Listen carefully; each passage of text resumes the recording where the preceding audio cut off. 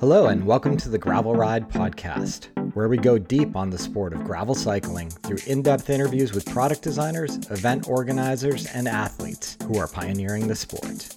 I'm your host, Craig Dalton, a lifelong cyclist who discovered gravel cycling back in 2016 and made all the mistakes you don't need to make. I approach each episode as a beginner to unlock all the knowledge you need to become a great gravel cyclist.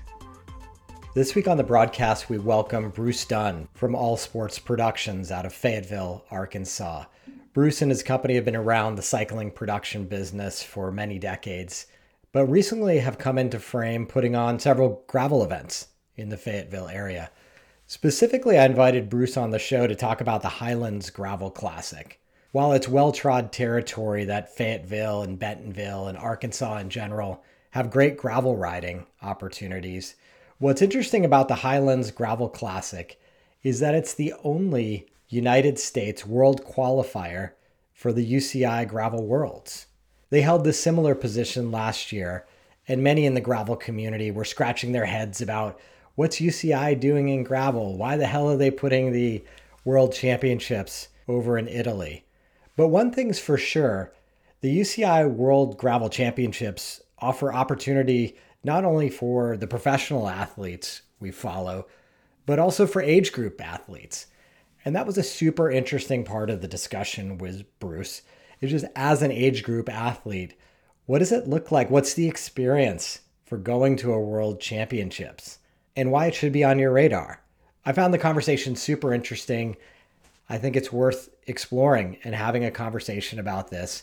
There's room for all styles of racing in gravel. So I'm hopeful we'll come out of this conversation understanding a little bit more about the Highlands Gravel Classic and what kind of experience you can have that day, but also what that journey looks like to the UCI World Gravel Championships and what that might mean for you as an age group athlete, in addition to what the professional athletes might experience this year. With that said, let's jump right into my conversation with Bruce. Bruce, welcome to the show. Oh, it's great to be here, and thanks for having me. Yeah, I'm excited to have this conversation about the Highlands Gravel Classic, but we always like to start off by getting a little bit about your background. I think it's so interesting. Why don't you let us know sort of where you're located in the US, and then we have to jump in and talk about just your company and the productions you've been doing for the last couple of decades. So let's dive right in. Yeah, thank you. I appreciate that. Yeah, All Sports Productions, we just celebrated 20 years, and at the end of 2022, started in the road scene, Joe Martin stage race. It's actually the oldest road stage race in the country. It's 45 years last year. So some big That's anniversaries. Huge. And so, yeah, we promote triathlons, running events, gravel events, Grand Fondo road rides. And we're a little all over the place. Cycling certainly is personally at my heart. I've been on a bike most of my life. It's been really unique ride, no pun intended. And we're excited about 2023 getting on this side of the pandemic and seeing again what we're talking about today, where the Highlands Gravel Classic takes us, which I think is a kind of a new statement in the gravel world. I thought you told me an interesting story offline about the Joe Martin stage race and really how you got into production. Do you want to kind of relay? Because I think it just underscores kind of your passion to just roll up your sleeves and get out there and do something for the sport. Yeah, I had a great job at the University of Arkansas doing fundraising, raising millions of dollars for one of the colleges. It was an amazing couple years there. But I've always wanted to be an entrepreneur. I'd self-employed before that, and I'd been promoting the Joe Martin stage race as president of one of the local cycling teams. And so, anyway, flew out to USA Cycling. I'm not sure I even scheduled an appointment. I just flew out and said, I want to put the Joe Martin on the national race calendar. I believe they said, where's Arkansas? By the way, you asked where I am. We're in Fayetteville, Arkansas. And thankfully they took my $75, which I think that's what it cost back then to be on the calendar. And, we celebrate 20 years later. That's amazing. Amazing. And across that journey, obviously you've mentioned that you've picked up multiple sports. What has that journey been like, and what sports have you added on along the way? And are there any other events that you're super proud of that you would name drop in each of those categories? Yeah. Well, Ozark Valley Triathlon was my first other event that year. And I had done triathlons with my wife, who has been a longtime triathlete. And we actually met on the bike during this as members of the cycling team. But triathlon is near and dear to my heart just because of the uniqueness of the sport. But, why be mediocre with, why be good at one when you can be mediocre at three is what I like to say in triathlon. Now, my triathletes may get a little upset with me, but that Ozark Valley, it celebrated 20 years. So that was one that it's still around. And we have the national championships, by the way, in gravel triathlon and mountain bike triathlon for USA Triathlon. So that event has grown to the point that we were able to secure the national championships for those two disciplines. Gravel triathlon first year last year for a national championship. Yeah, it's event production's such a challenging logistical operation. There's so much equipment needed and so much knowledge that you learn along the way. As someone who's put on very, very tiny events, it was pretty clear right from the get-go that to scale any of these things, the complexity involved just to get permits or make sure everybody's safe, they're pretty huge. What was it like, kind of that learning curve to figure all that stuff out? It's interesting you say that. I've probably been doing events all my life. I just didn't realize it. I always volunteered to be on some committee. I loved being part of events. If I'd go to an event, I was looking at the details and not the show, if you will. But the early days were much different back then than they are today. And so, but what I didn't know until I had to literally go through it. And I probably didn't understand event production until probably 10 plus years into it. Tom Spiegel, Big Bear Productions, he made a comment that I don't think people understand until they're 15 to 20 years into race production. And I would agree. There's a lot going on. It really is. Yeah, for sure. For sure. I'm curious, along the way, being in Fayetteville, just as a personal cyclist, were you riding off road all this time, or did you start out on the road? Where were your passions lying? Roadie, 100%. I had a cyclocross bike and I had a mountain bike to do adventure racing, but I was pretty much all road. In fact, I didn't understand people that like to get dirty on their mountain bikes. But, something definitely changed a few years ago in the trail systems. They lowered the barriers to entry. And in Northwest Arkansas, especially, it was very technical 20 years ago, even 10 years ago. And so that's one of the really interesting changes is that, mountain biking's become a much more inclusive sport. It's that green, blue, black way of building trails today. And it's certainly helped me. My roadie mountain bike friends would just laugh at me because it's like, oh my God, you're going to kill yourself on the mountain bike. And then, I told you the story about gravel that, I grew up in a really small town and I hated gravel roads. So we're now talking about the Highlands Gravel Classic. I love that. I love it. Well, your reasoning back then was that it was destroying everybody's cars and it was a pain in the ass to drive on. So I think we can separate that from the sport of gravel cycling. Absolutely. I mean, it's fun now. I love gravel and it's fun just to go out. It was like it was 25 years ago here in Fayetteville. We have one of the most road friendly areas, and we have, even with the population that's grown, our road system is really good. The pro road cycling Peloton tells us how good it is to ride here, but it's become busier. And so now I can go back to what I used to do 20 plus years ago on my gravel bike, just go out on my own and, shut the world out. It's fun. Yeah, it's such a great region from my Mm-hmm. limited experience there visiting Bentonville. Yeah. The other thing I wanted to come back to, just because I think it's going to be germane to later parts of this conversation, is, you mentioned your entire career in event production. You've been interacting with the governing bodies of cycling. Can you just talk about sort of maybe some of the requirements that putting on these races that are sanctioned puts forth for you? Yeah, I've served on pro road sport committees or the race director committee at USA Triathlon, and I was kind of surprised that what was required of someone to put on a race, and the barriers or the hoops or the bar you would have to step over seemed very low, in my opinion, given the complexity or the danger of doing an event. And I've always been a big advocate for professional development. But to be fair, this is what I do for a living. But I also believe no matter if you're doing it part time or full time, you need to have a level of expectation, safety, protocols in place.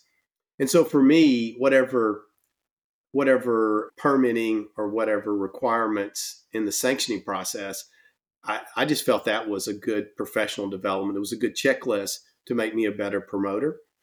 And so I've been one that I've been pretty vocal about. We need those checks and balances in place. Let's be real clear. I can get very upset if my costs rise one penny, but the going through those checks and balances, I think, is very important for any promoter, no matter what type of event you're promoting. When did gravel cycling events start to come into view for you? That's very interesting. I had some really good friends that I'd bike racers. They had done a little bit of promotion. You've got to get into gravel. You've got to get into gravel. And I'm hearing this probably 2014, maybe. And when Unbound, those first 3 or 4 years, it was just red clay. And people from Northwest Arkansas were coming back going, I had to quit after 30 miles because I've been pushing my bike. It weighed 40 pounds. I couldn't go anymore. And I'm thinking, that didn't sound fun at all. So that was my kind of experience. Besides, what we would do locally is we would get on a mountain bike and ride on a Forest Service road. But I didn't consider that. But I'm starting to hear this, but immediately I kind of tuned it out because of that just one experience I kept hearing. And it happened 2 or 3 years in a row. But then some more events started happening, obviously, and the bigger and bigger it became. And so, BWR's on the radar, but then again, you hear, it's more roadie oriented. It's just some rough pavement. Rouge Roubaix was my first experience at, I'd say, a gravel event, but we were all roadies going down to, Louisiana, and you'd get on some rough pavement, but certainly everybody was on a road bike back then. But I kept resisting it. I just couldn't find the new reason to have another event. And so, 2015 to 2016 is when it really started to register. I think you mentioned you put a little bit of a dirt section into a Grand Fondo in 2016, but your first kind of standalone gravel event wasn't until 2018? Yes, exactly. And it was a 1 mile single track at the end. just to make the roadies a little bit nervous before they got there after event beer. Yes, exactly. I mean, most people, about half the group walked it. I mean, they could. It was a true single track mountain bike trail that was rough, and I thought, here's something unique, right? And I don't know, it might have been too much. Personally, Bruce, I like it. I think a little adversity, that's you remember that. You're going to tell stories for years about that Grand Fondo you did on your road bike that had single track at the end. Yeah, exactly. Exactly right. I love it. Well, let's fast forward a little bit to the Highlands Gravel Classic. I think it started in 2022 and made a name for itself because it was a UCI Gravel Worlds Series qualifier. In fact, the only one in the United States. Yes. So, signing up for that at that moment in time in 2022, you must have known we would take a bunch of heat from the gravel cycling community. Just talk about the process of, how you got and why you thought and were excited to bring this UCI event to the United States. Yeah. Well, that had been my 8th year of promoting a UCI men's and women's stage race. And so I'm very familiar with the UCI. Spoke to USA Cycling at the World Championships in January. They said, Bruce, we're going to have this Gravel World Series. It's going to come online. We want to be involved, and we think, you've got the perfect organization to put on this gravel race. And I love the fact that this was something new because, as you well know, the gravel calendar is very, very busy. And I thought, if you're going to have something that's going to say something new in the marketplace and you want to make a hit right away, this is probably where you need to push your chips in. And so I was excited about it. I really was.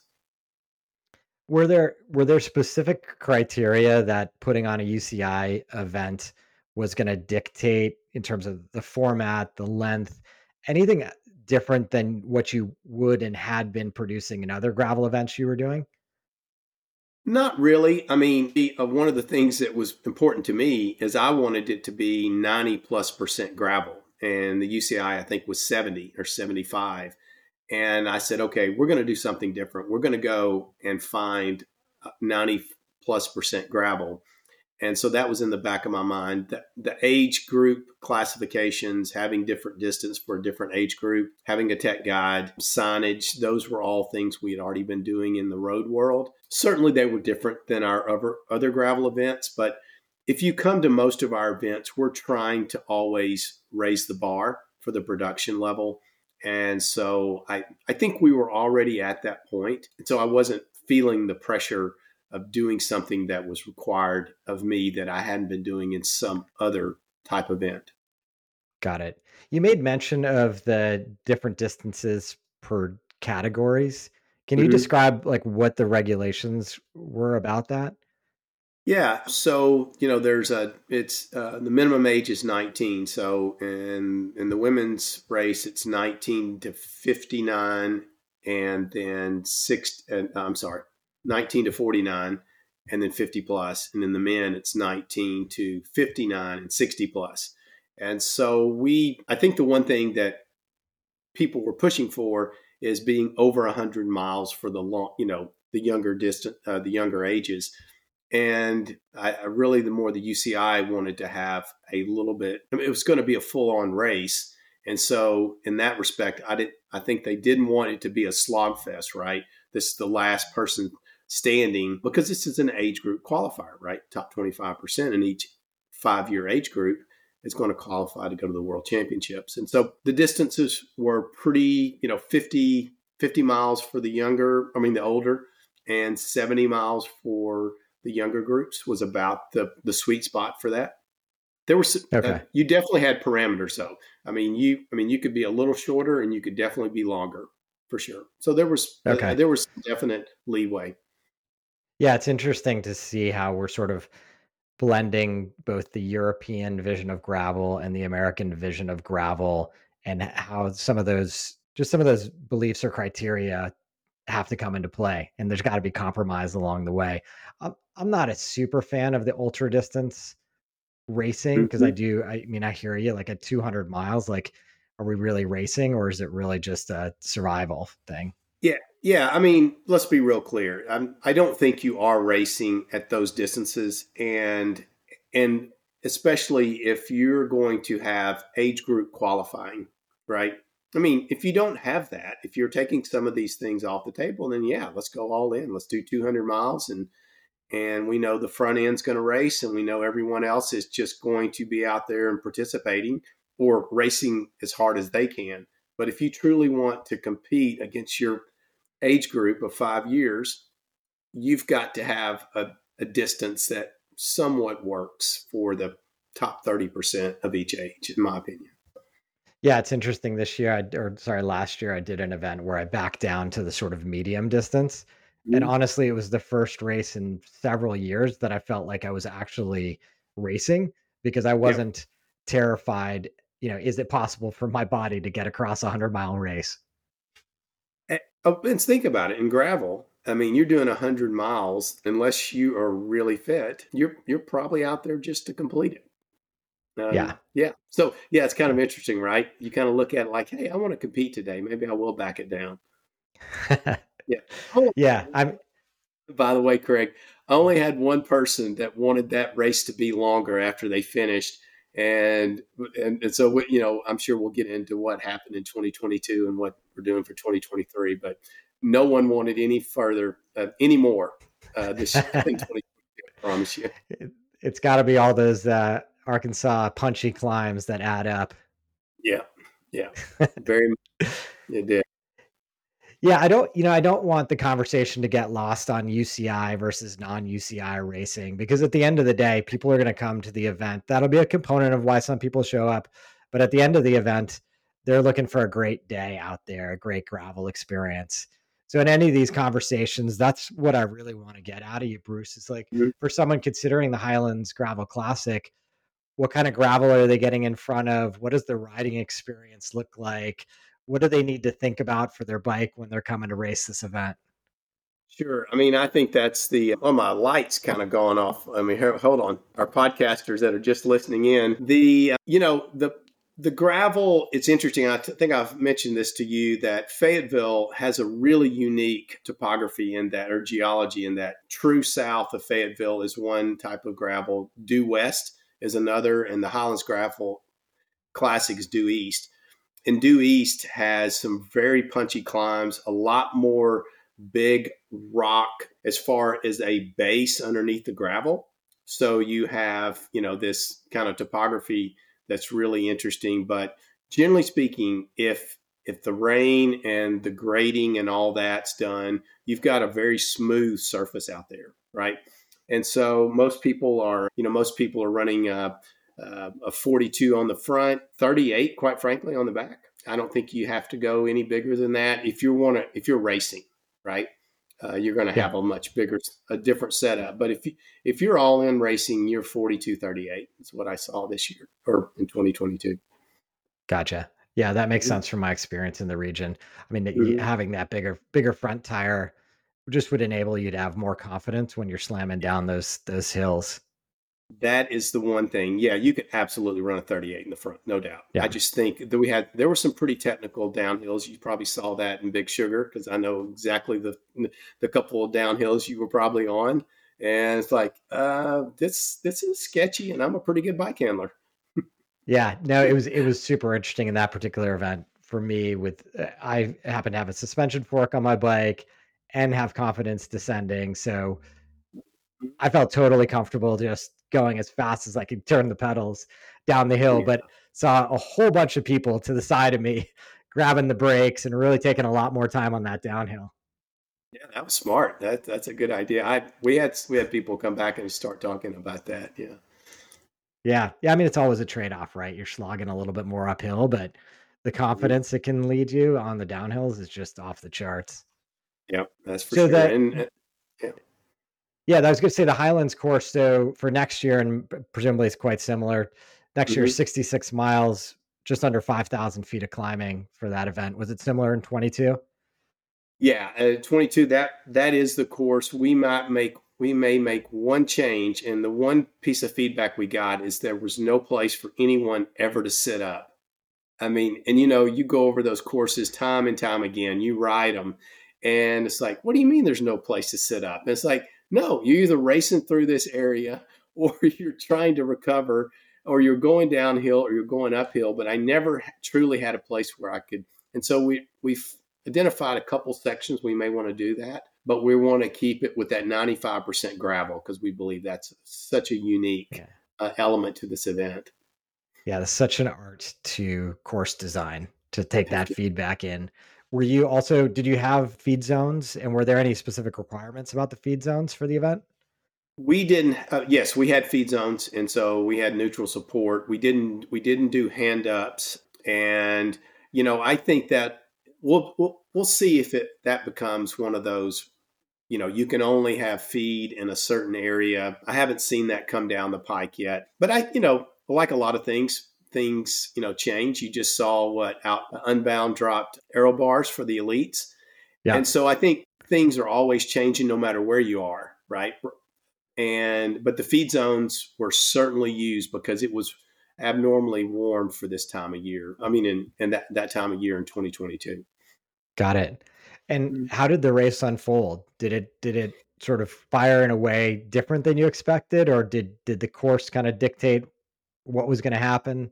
What's your kind of play by play? The course kicked everybody's ass. I mean, just flat beats, punched him in the nose, put him on the ground, drug him around a little bit, and then threw him in the garbage can. I've raced with a lot of these guys before, and it's kind of interesting. A lot of the roadies in the central part of this area that I used to race with 20 plus years ago are now getting into gravel, which I never would have thought. And it's their race again, right?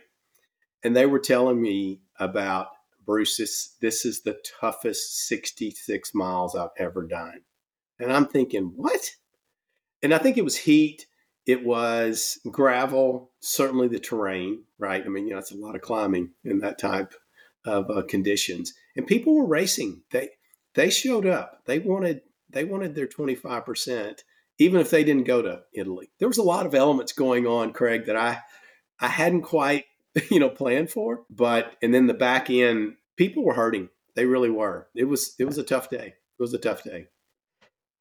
Did you find like overall, just given the type of promotion and it being a UCI Gravel Worlds qualifier, that most of the athletes coming in were intentional, like I'm here to race, or did you still get the feeling of this is an event that is accessible to everybody and the back end is a party and the front end is where the people are racing?